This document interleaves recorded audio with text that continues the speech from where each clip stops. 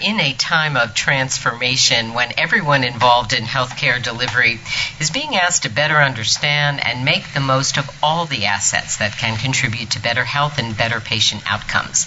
This now especially encompasses what's possible and beneficial outside of or complementary to the most acute settings. The world of EMS, or emergency medical services, just happens to be ground zero for some of these remarkable changes, to the point that there's now a term for what's going on. I might have been a Johnny-come-lately to this: pre-hospital care. And that's our focus for this edition of WIHI. And welcome to WIHI, an online audio talk show from the Institute for Healthcare Improvement.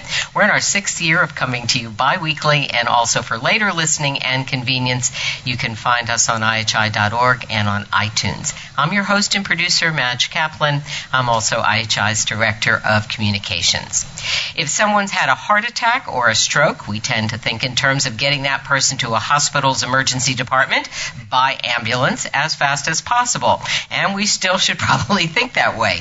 But now there are interventions and care, and not just of the stabilizing kind, that can be initiated right away on scene, that can make a big difference and be continuous with whatever comes next. We've got a stateside and a global view of what's going on, thanks to the guests joining today's WIHI, and I'm going to introduce them in just a moment.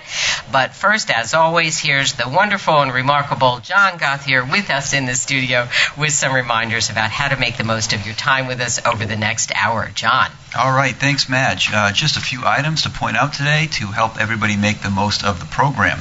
On the right of our screen is our chat window. If you tuned into WIHI before, you know about the great conversation that takes place in the chat.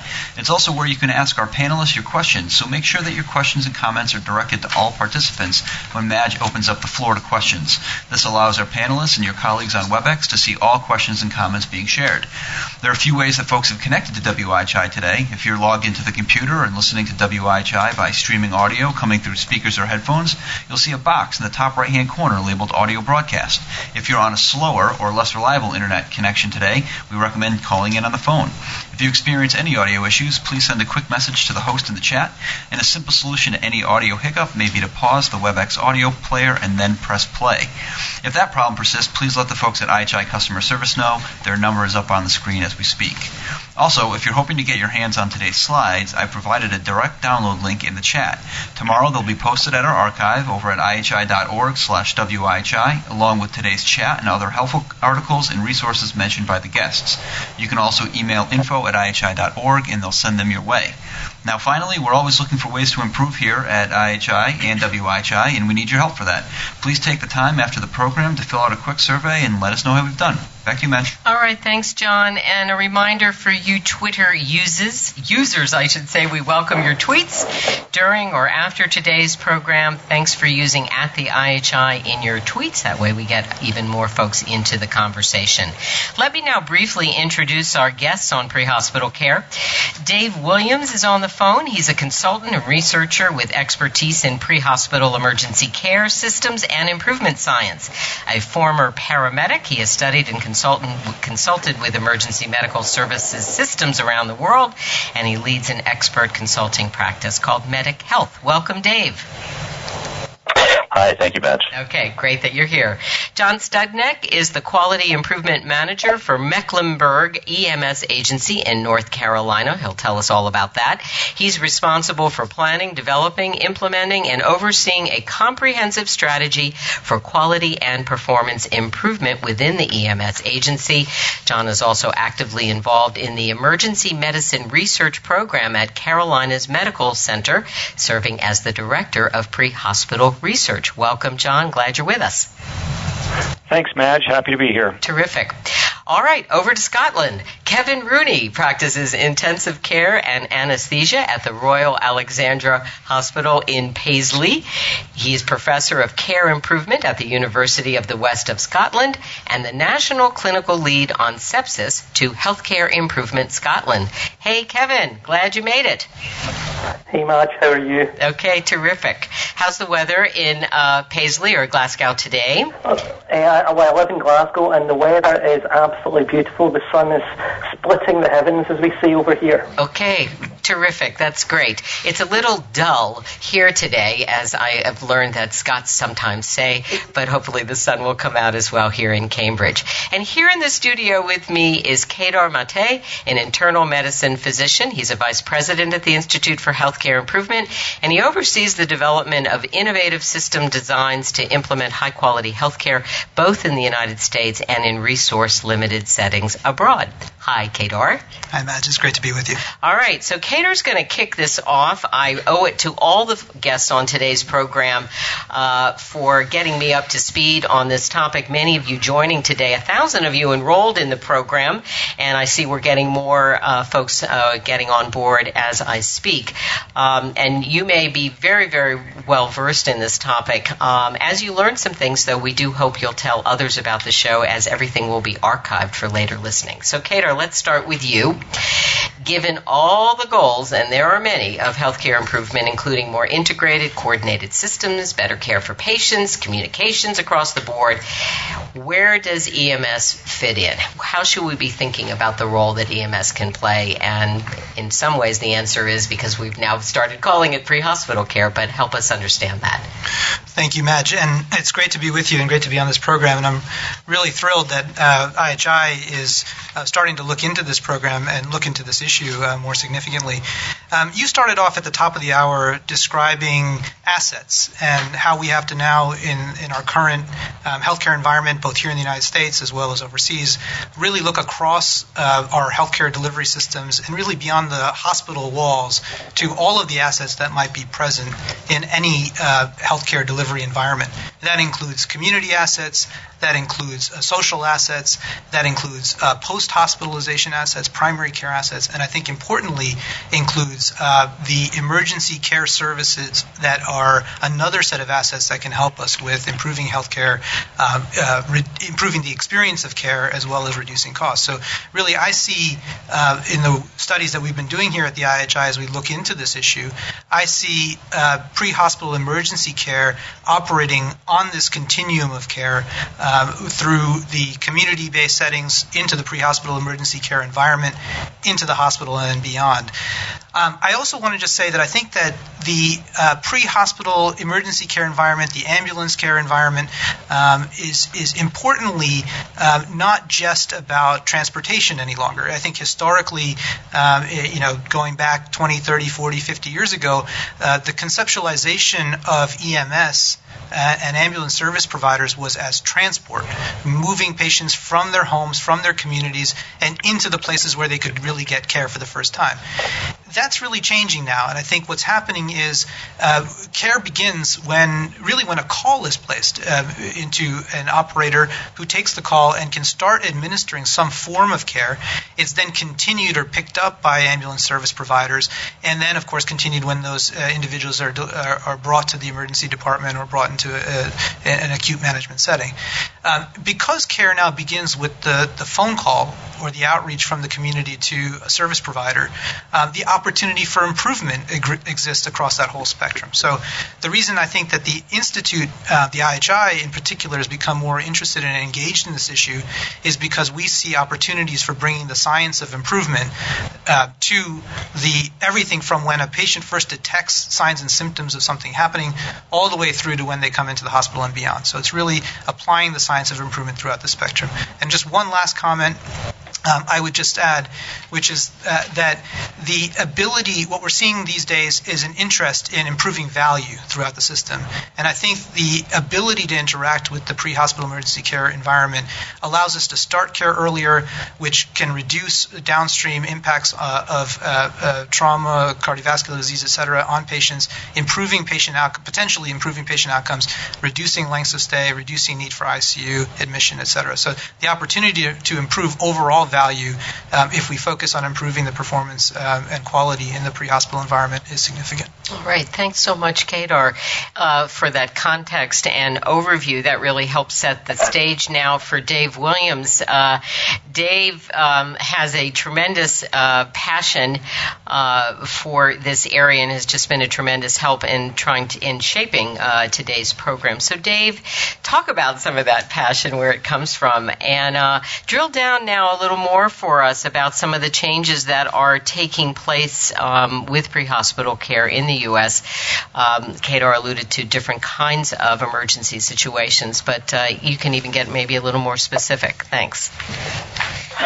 Well, thanks, Madge. No, I think Kedar did a fabulous job of really framing some of the current thinking, and a lot of my passion stems from the fact that pre-hospital care was my entry into healthcare. I have a slide where I actually have a picture of me in the wild, and I know Kevin is often surprised that I actually was a paramedic at one point, and started when I, like many people, as a volunteer when I was in high school, and worked in cities across the U.S.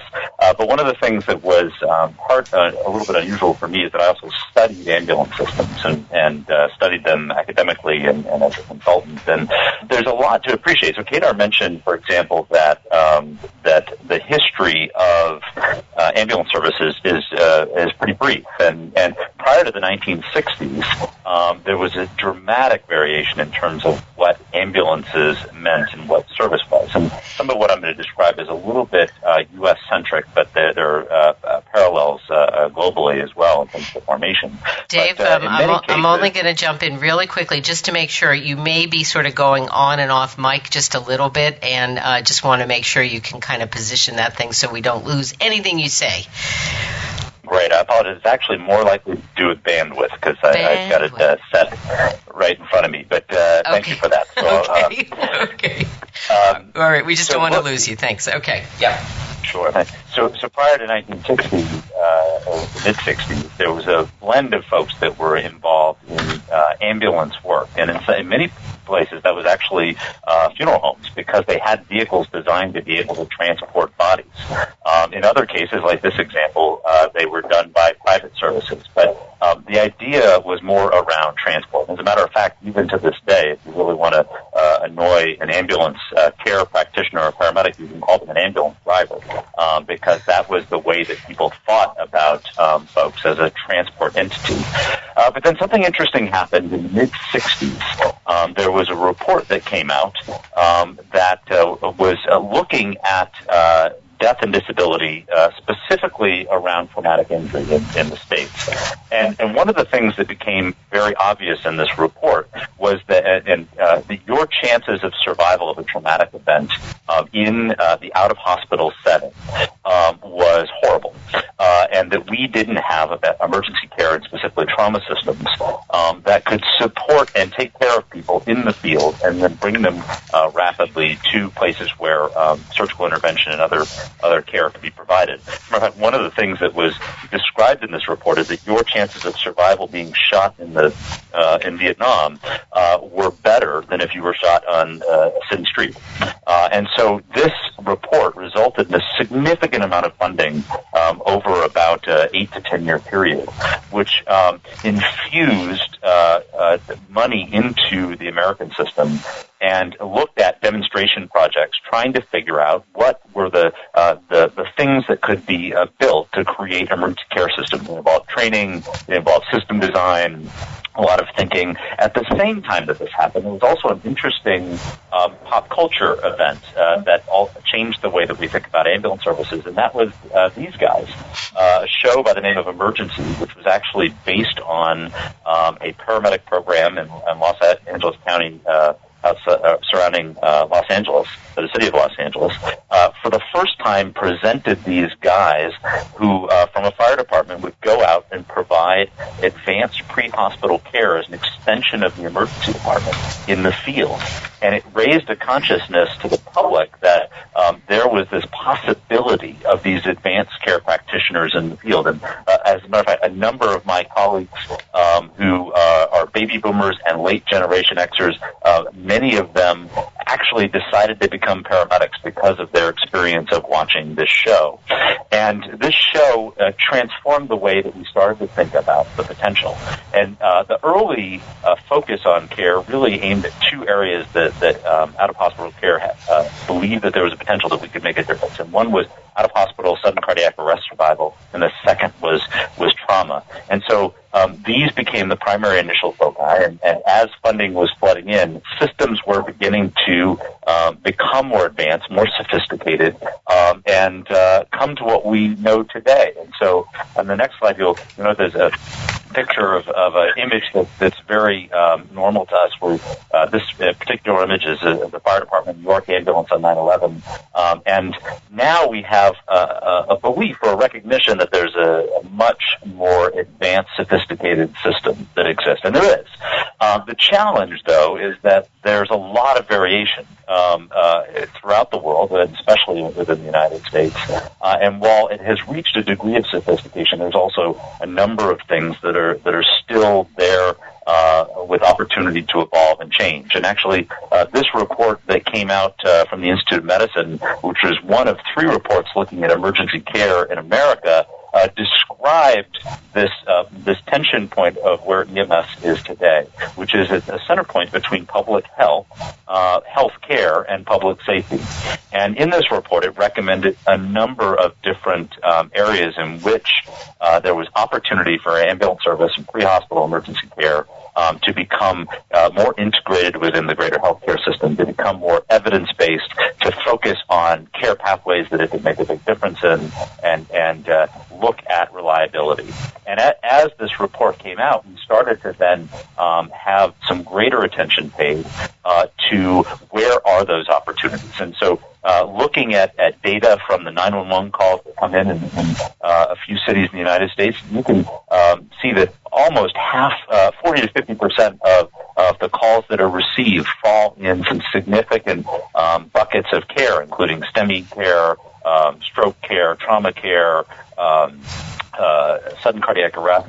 And in each of these buckets of care, there's emerging evidence that says that ambulance services and pre-hospital care providers have an ability or an opportunity to identify, begin treatment, begin notification, and expedite transport to initiate life-saving care in some significant care areas. And there's been more and more work around these areas. It's also the areas that we're focusing in on IHI, and I'm excited to be able to transition to some of my colleagues around the world who can share some firsthand experience working in those areas. Okay, thank you so much. Nice overview, nice history, Dave. And I think we had one more kind of image here. We're going to get a little bit ahead of ourselves here because we're going to kind of, I think John Studnick now is going to fill in really talking about some of these really acute situations, but Dave and others can attest to the fact that there's some very interesting things happening in the community as well, thinking about the role of EMS and EMT. I want to acknowledge, Dave, you were alluding to learning from and colleagues around the world, and we do have kind of a nice international audience, as I can see so far on the chat, so welcome all of you. All right, we're now going to turn to John Studnick, and from what I understand, what's going on under the auspices of the Mecklenburg EMS Agency in North Carolina, it really is nothing short of blazing a lot of these new trails with respect to interventions on the scene, particularly related to cardiac arrest and other really sudden and life-threatening situations. So tell us about that, and also take us back to Kadar's comment that improvement methodology has been a big part of what one sees today with the Mecklenburg program. Thanks, John.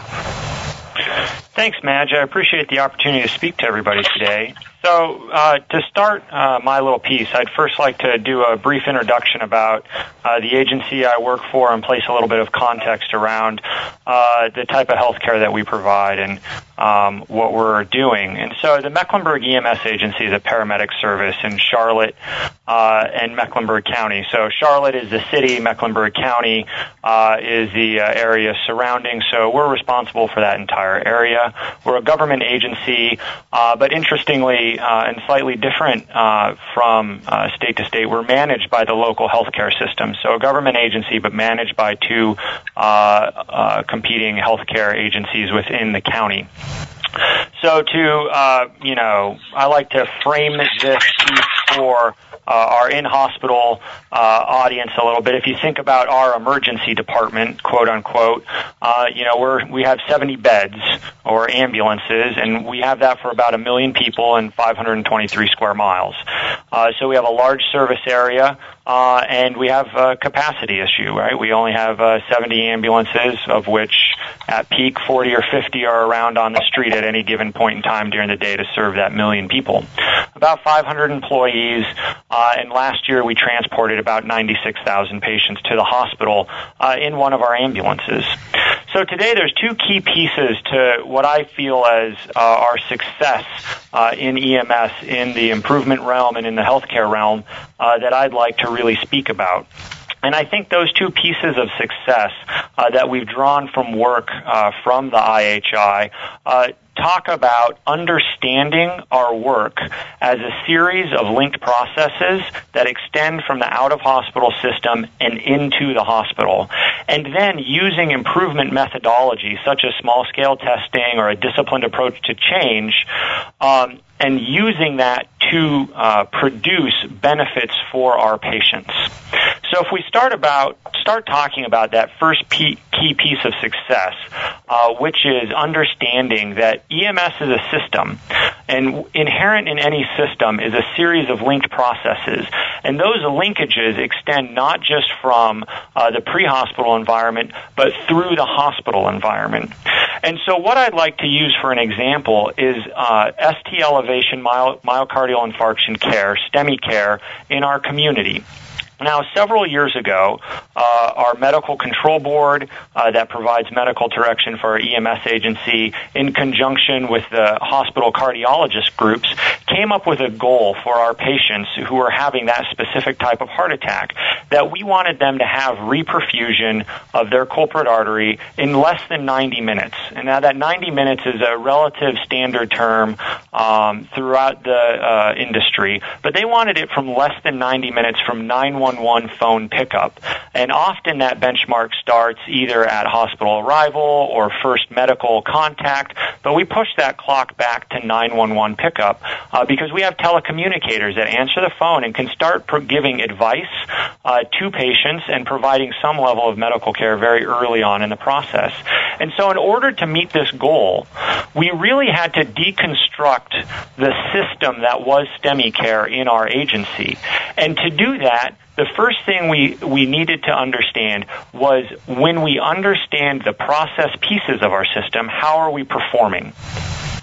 And so we were able to think about all of the pieces of STEMI care. So you have to respond to the scene. When you respond to the scene, the paramedic has to do an assessment and know to do a 12-lead ECG. How long does that take? How long do they stay on scene before they start transporting the patient to the hospital? Once they're transporting her beforehand, does a paramedic call ahead to the hospital and pre-alert the cath lab and tell them that they have a patient, that they have a suspected STEMI? And then does the hospital, on their part, do they understand and recognize that alert, and do they put their processes into place so that when the paramedic and the patient arrive at the hospital, that there's a seamless transition of care and the patient goes to the cath lab? If you understand these process pieces and understand how they fit together and start erasing that wall between pre-hospital and in-hospital care, you can start to see some really good improvement in so much that over the last 2 years plus, our 911 to lesion treatment time in Mecklenburg County has averaged 80 minutes from phone pickup to lesion treatment. And we think those are outstanding results due to understanding how our system performs and seeing those linkages in the processes of our system. So the second example I'd like to talk about how improvement methodology can really impact patient care is in the out-of-hospital cardiac arrest realm. And so very specifically, what we like to talk about are those patients that meet the Utstein criteria, those patients that suffer an out-of-hospital cardiac arrest that is a ventricular fibrillation or ventricular tachycardia. It's a witnessed cardiac arrest, and it's of cardiac etiology. And so if we think about these patients, these are the patients that have the highest opportunity, the highest degree of success for resuscitation. And so a little bit of history at Medic. We've focused on cardiac arrest, but our focus had been very much a kitchen sink approach to cardiac arrest care, reading what the state of the science is and then trying to implement all of these strategies all at one time and somewhat in a cluttered fashion. Now, what we began to realize is that the state of the science and understanding what is best practice is very important to building a strong foundation within your system, but the implementation of that science is almost just as important. In fact, if you don't have methodologies in order to test the science in your system, we feel that it's likely that you'll fail to fully be able to implement that science. So when we, in about mid-2012, started using small-scale testing in our cardiac arrest to implement things such as a focused approach to cardiac arrest, and understanding how to track and control quality chest compressions, we began to see improvements in our outcome measures in survival to hospital discharge. And now we had tried varying approaches, and we'd been around 30%, 32, 33% survival to hospital discharge. But after taking lessons from IHI and others regarding improvement methodology and doing that small-scale testing, we began to see our cardiac arrest survival rate increase.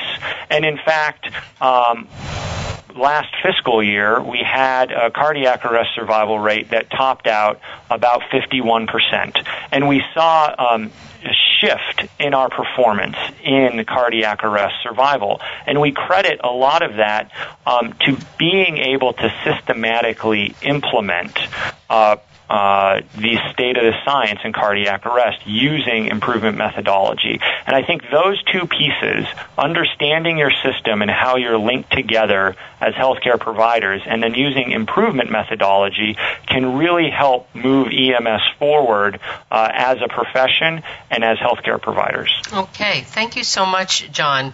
Great examples, and I think if anybody has any particular questions about the run charts that John has shared, let us know. Of course, you can download those as well.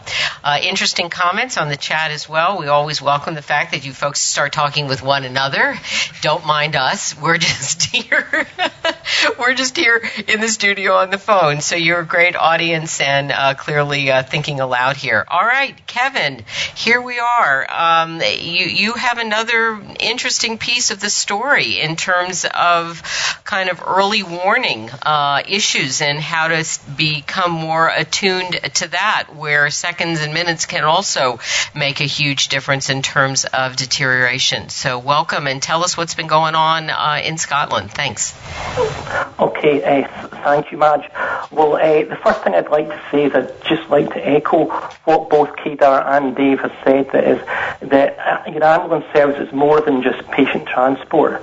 A quick background to the Scottish Ambulance Service.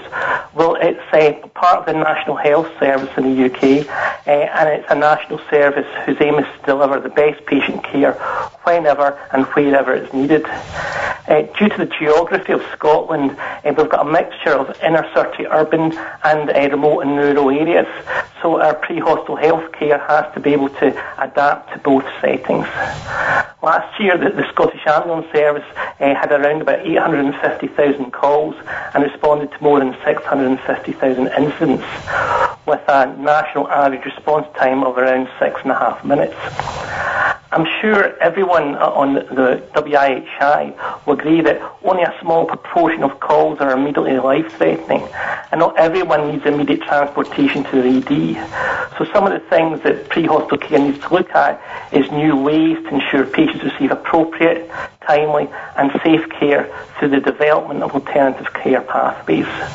So one example of that would be what the Scottish Ambulance Service has done is to continue to safely treat a significant number of patients at the scene last year, which was almost 80,000 patients, reducing inappropriate attendances.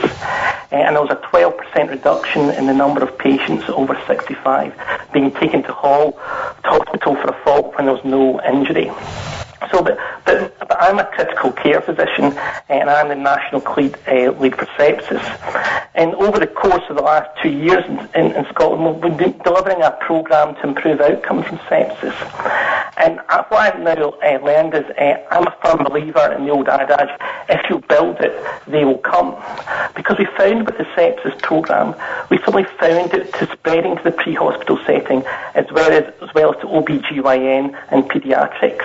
So people were champing in my door to say we want involved. But pre-hospital sepsis care, screening and treatment is eminently sensible, Madge. We know from studies from the UK and the US that anything between 40 and 80% of patients with sepsis are transported to hospital by ambulance. And we also know that for every hour delay in antibiotics for patients with septic shock, your mortality can increase by 7.6%. So the earlier we recognise and treat sepsis either in hospital or ideally pre-hospital, the better. There's studies done from the United States and from the UK that show that paramedic crew can identify sepsis in between 43 and 75% of patients with the condition. Initial response is, well, that's not good. But when you compare it to physicians in hospital, it's round about the same. And actually, considering the minimal amount of information available in the pre-hospital setting and the lack of pattern recognition with sepsis, this is very, very good. So what we need to do, we need to become more reliable identifying the sick patient. And one of the ways that this can be done is through the use of an early warning scoring system and then sepsis screening. In the UK, we have a national early warning scoring system. It's a well-validated tool developed by the Royal College of Physicians in London to help you identify sick patients and enable a more timely response and assessment of the acutely ill patient. It stratifies your patients into low, medium or high-risk categories. Can you go back to the news slide, actually? To see it? This one. That yes. One, yep. Yes, Okay. sorry. And it's based on observed heart rate, respiratory rate, systolic blood pressure, arterial oxygen saturation, temperature and conscious level. And they also provide an additional weighting if the patient is receiving oxygen. So if you have a low aggregate score, but a high score in one single observation, you can still be classified as a medium risk. In the hospital, it's a good predictor of mortality and deterioration of inpatients. However, its use as a prognostic indicator in the hospital setting was largely untested. At the recent International Conference in Emergency Medicine in Hong Kong, we presented data that showed an elevated early warning scoring system among pre-hospital patients is associated with increased levels of adverse outcome at the high-risk group and the medium-risk group as well.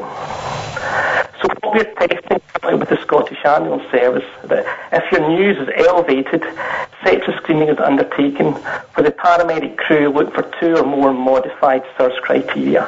Just go to the next slide. Okay. The paramedic crew look for a heart rate greater than 90, respiratory rate greater than 20, a high or low temperature, altered mental status, or hyperglycemia in the absence of diabetes, and the presence of known or suspected infection. If the patient then screens positive for sepsis, then sepsis treatment can be commenced earlier and a pre-alert call issued to the hospital. The calculation of early warning scoring system and sepsis screening prior to transfer to hospital facilitates this pre-alert call and allows quicker triage to appropriate high dependency areas. And with this, early recognition and treatment of the deteriorating patient. More and more evidence has now been seen from randomised controlled trials that to really improve outcomes from sepsis, we need to screen for it. That's part of the surviving sepsis recommendations. And we need to deliver some simple life-saving interventions. In the UK, we call these the Sepsis 6, where we take 3 things and we give 3. We deliver oxygen to get saturations of 94 to 98%. We take blood cultures and consider source control. We give IV antibiotics according to protocol. And we start IV fluid resuscitation with a minimum of 500 mils, up to 30 mils per kilo in reassess. We then check a lactate and commence fluid balance measurement. And we do all 6 of these things within the hour. Certainly within the pre-hospital setting, 4 or even 5 of these simple interventions can easily be delivered by paramedics. Okay. Wow. Kevin, I want to really thank you. We had just a moment or two there with a little bobble of the sound, but you're there, and anyone who seemed to have drifted away came back as well, including Wales, I believe. All of Wales has returned. But I want to really thank you also for sharing some of these tools.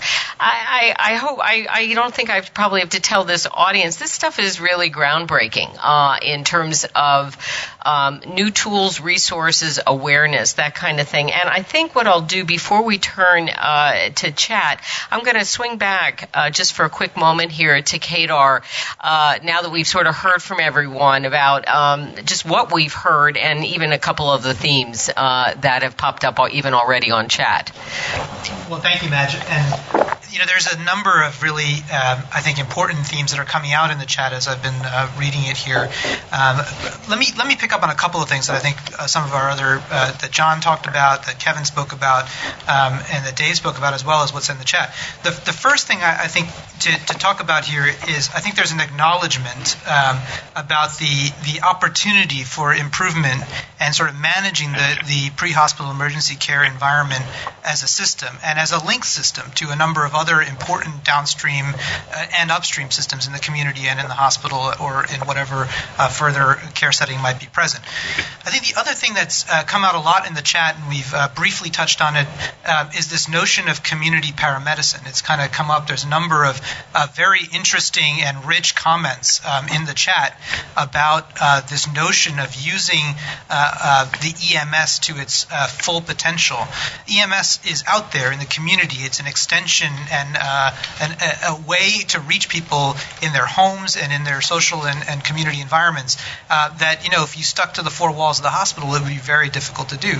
And so I think there is a increasing recognition of this ability to kind of extend and reach out and activate EMS to deliver care in the community in a variety of different ways. The chat is full of really innovative and interesting ideas about how to do that. And I actually think this is an area of incredible innovation and further thinking. I just want to highlight a couple of opportunities in that community kind of paramedicine space. The first is around interacting with patients who are particularly vulnerable, frail elderly patients, patients who have socioeconomic vulnerability, individuals who are particularly medically or socially frail. And those individuals are often difficult for institutional healthcare delivery systems to reach well. And that's a major opportunity for EMS providers to really interact and engage. I think there's also a comment about sort of low acuity problems clogging our emergency departments and our care delivery systems. There was a comment from Florida about this somewhere in the chat.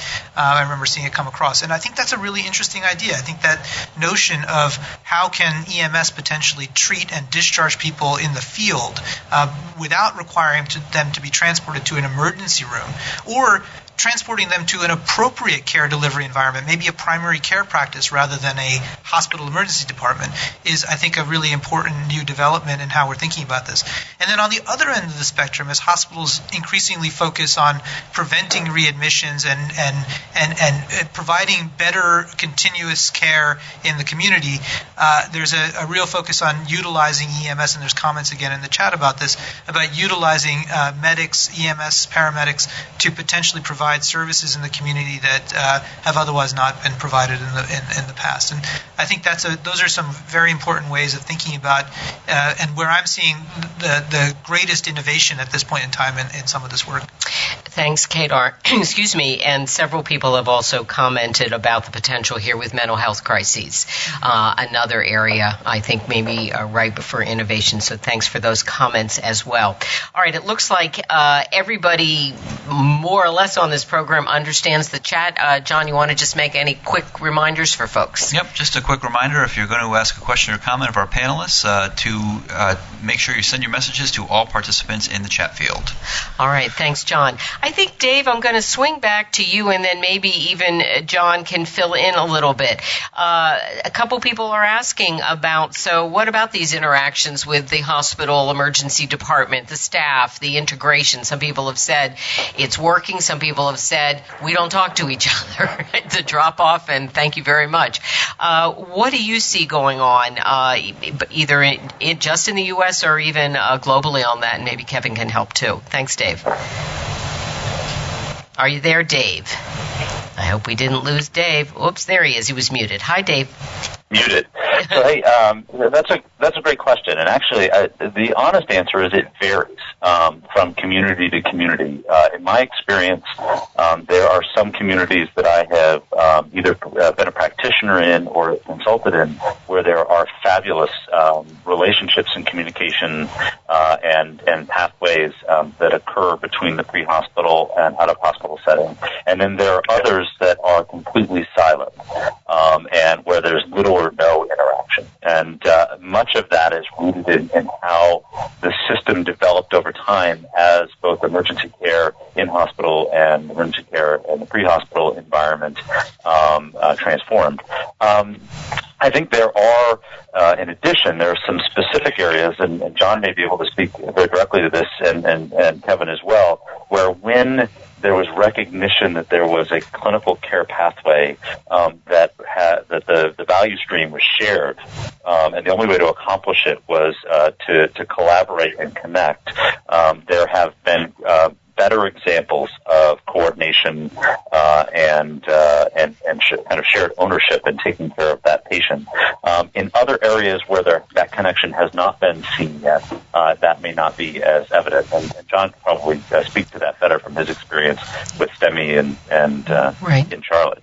Thanks so much, Dave. So, John, is that right? Does it need to be framed as a care pathway, a particular problem where everybody is, kind of on a clock running in certain of these areas? And then Kevin, of course, talking about all these, very dangerous situations where deterioration may be missed without some of the robust work that's going on. So does it need to be framed that way, John? So I think that's a good question, and I think initially the successes that we've seen in improving care have been led by those care pathways in which we have a well-defined outcome and, for lack of a better term, a clock in which everybody is being measured to the same standard. And so when you have those, when you have that well-defined outcome and you have some external pressure applied, whether measurement or criteria or regulation, then it becomes easier to see the benefit of a team and you see the benefit of the linkages of your processes and how you need to start erasing what might be imaginary walls between your care systems. And I think the STEMI example is a really good example of that. When both the cardiologists, the emergency physicians, and the EMS system realize that they're all being measured on the same clock and there is a well-defined outcome, then the teamwork becomes much more innate. And so when you start thinking about other care pathways, it's not so much, I think, that we need to frame out the pathway, is we need to better understand what is the outcome that we're aiming to achieve, and does that outcome align with all of the individuals who are responsible for the care of that particular patient. And when we can find that alignment, and then I think we can all aim at solutions that will best benefit that patient to achieve those outcomes. I wanted to jump in on this. This is Kedar Mate, and say one other thing, because I think, John, you're absolutely right that where there's a clear outcome, two ingredients that really matter are a clear outcome and a clock. I think you mentioned those two. That's, I think, absolutely true and critical. And there's another, I think, that might be important here, and we're seeing this a little bit internationally. We're seeing that organizations that have more of an integrated structural setup and financing setup to EMS and hospital care have the boundary blurs or becomes less relevant over time. So, for example, if a hospital service or hospital actually owns its ambulance service, as we're seeing in some countries in the world and even some institutions in the United States, that there is the value stream is clearer between pre-hospital emergency care and what happens in the hospital, that the opportunity to improve care along the pathway is highlighted in that system. That's not universally true, of course, but where that is available, where that is present, the structural and financial levers are potentially available in addition to the outcome and clock that can encourage a systems view to improve performance. Kevin, thank you, Kedar. Kevin, why don't you comment on that, because you may perhaps have been implied here in terms of a more overall system, less siloed, and I'm wondering if that is how you would characterize what's possible with NHS Scotland. And we do have a number of people from some other countries elsewhere in the UK and several other countries talking about this today, and I'm just wondering what you have found in terms of what's typical. Well, any illness is a disease continuum. So it starts off with a presenting complaints, and then there's the course of illness. The earlier we can identify patients who are sick and treat them, the better. So basically, it's incumbent upon us now to start treating patients in the pre-hospital setting when we identify them, when we know them that for diseases like stroke, for STEMI, and for sepsis, that minutes matter. So if you're a patient, you want treated the minute the paramedic arrives. You're not phoning them just for someone to transport you to hospital. You're phoning them to start the clock then and start the clock of treatment. So, and we know from studies being done that actually paramedics are as good as some physicians identifying certain disease processes with the limited amount of information they have at the time. So, and again, these patients will get senior review by an ED attending or consultant or admission to hospital. Okay. So I think it's really important that, patients don't just say, I've got a chest infection, I want to see a pulmonologist. They say, I've got a chest infection or I've got sepsis and I want good care that's relevant to me and my family from the minute I interact with healthcare, and that is pre-hospital care. Okay, thanks. I have kind of the flip sides of one question, which is, or related, which is training and skills needed as we move forward in this arena, and who's doing it, and is it pretty much now going along with the training? Is training paralleling the kind of progress we're talking about? And who's maybe having some trouble with some of this expansion and pre-hospital? And maybe, Dave, I'll start with you, and others can jump in.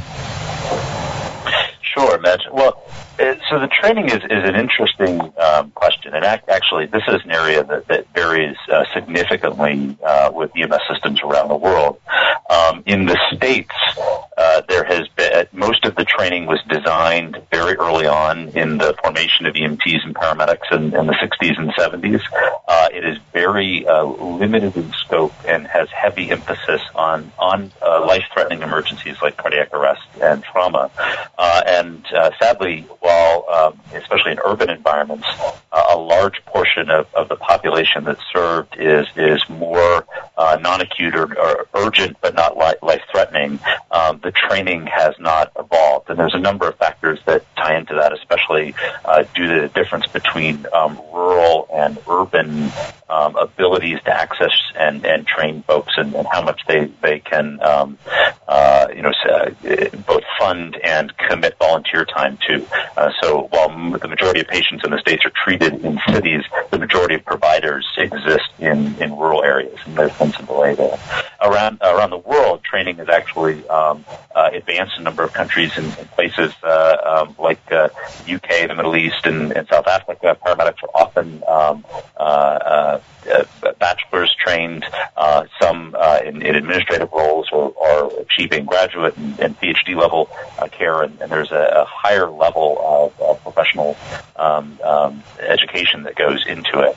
I think one of the challenges in general, though, still is that when people have thought about pre-hospital care, if you just stop somebody in the street and say, "What do you think of paramedics?" they're going to say, "Gosh, they save lives, and they fight the Grim Reaper, and they're constantly suffering or dealing with emergencies." If you walk up to a paramedic and say, "Tell me about your day," they're going to describe being a caregiver, a social worker, a public health professional, a primary care physician, a mental health professional, and then every once in a while I get to be an emergency provider. And so there's a disconnect between what people think they do and where the training is described and what they actually do and what they're called to do. Thanks a lot, Dave. John, I guess I'm trying to kind of weave my question, kind of capturing even some of what's going on here. As far as what's going on with Mecklenburg, would you say it's a model for what needs to happen in terms of collaboration, integration, and is everything also working seamlessly? Is everybody on board who needs to be on board? So I think the safe way to answer that question, Madge, is to say that I think we're a model, right? And so it's about understanding that healthcare, EMS in general, is really in this innovation space right now, trying to understand how do we best apply the practices that we know to be good science. And there are several different models in which you can be successful. And I think what you have to be able to do as a leader in healthcare, a leader in an EMS agency, is to be able to take the critical view of your organization and understand where are you placed in your market, where are you placed in healthcare, in your locale, and then understand how am I going to move myself into the position that best puts us in a place to take care of our patients and to continue to do so into the future with that collaboration. And I think what we've worked here in Charlotte and Mecklenburg County with our healthcare partners has been very successful, bringing them to the table to be participants. Now, is that the only model that will work? Clearly not. Clearly there are other models that will be successful. But it's independent upon the leader in those organizations and agencies to do that work, to understand where they are. And a couple of questions that, I ask individuals that, work in other locales, when we show our cardiac arrest survival data, when we look at our STEMI data, those are easy things, we think, conceptually to start to measure. And so in your community, as a healthcare provider, whether you be an emergency room physician, an internist, a paramedic, a nurse, in your community, do you know what your 911 to PCI time is? Do you know what your survival to hospital discharge is? As a healthcare provider in your community, should you know that information? And how should you find it? And how will understanding that help bridge those gaps and take down some of those walls so that you can build a stronger system? John, I think those are great questions, and I invite folks on the chat and everyone who's joined us, tell us, do you know some of that information that John is describing? Are there opportunities for you to share that information? I'm going to have John Gauthier here make a mention of some interesting things coming up, and while he's maybe sharing this, we'd love to know, do you have that awareness that John Studnick is talking about? John Gauthier. All right, thanks, Madge. Well, roadblocks to improvement require innovation, the translation of new concepts into action actionable ideas. Next week at IHI, we'll welcome 40 quality improvers for IHI's Summer Immersion Program, where they'll take part in IHI's first Innovation Relay. Each leg of the relay will focus on a fundamental aspect of IHI's innovation strategy, and the teams will work to pioneer answers to persistent problems in healthcare. They'll design testable solutions and explore innovative approaches to challenges in health and healthcare. They need your help. On Wednesday, July 30th, we'll be hosting a Twitter chat to help our teams explore the way quality improvers can tackle the burden on frontline physicians and staff, as well as the challenges of social determinants of health. If you want to join? Jump on Twitter next Wednesday, July 30th at 1 o'clock Eastern, and follow along at #InnovationRally, and be sure to follow at the IHI on Twitter for updates on the Innovation Relay all week long. All right, thank you very much, John. Scott has weighed in here and brought up one of the elephants in the room. Do we have the policies and the reimbursement and the payment right, kind of to underscore and to help move this along? I don't know. Do I dare pick on you, Kedar, to start that one? It's Scott. Madge, go ahead. Oh, go ahead, Dave. Go ahead. Yep. Actually, that's a great point, because I think one thing that's really challenging when you think about EMS systems is it dates back to our history. So ambulance systems in the United States were designed to transport patients primarily. So the funding model that currently exists from a reimbursement standpoint is they are paid for the transport of a patient who requires emergency services to an emergency department. So when you see in the chat, for example, people talking about alternative modes of transport, those are not funded currently through insurance or through the Centers for Medicare and Medicaid Services. In other countries that have socialized systems like the NHS, that's different. They're funded through their tax dollars and through their national health system. But here, that's a huge obstacle. So when there are some systems that function completely off of their medical billing, there are other systems that have a blend, like my hometown here in Austin, Texas, where the community pays a significant tax subsidy to offset the cost of the system and to have companion funding with what is done from medical billing. But that's a real obstacle to transformation in the U.S. system. Until we change to having the payment connected with the care delivery and recognize that care delivery also includes things that are not emergent or do not need to be transported, there will be some challenges with evolving the American system. Okay, thank you very much. Kedar.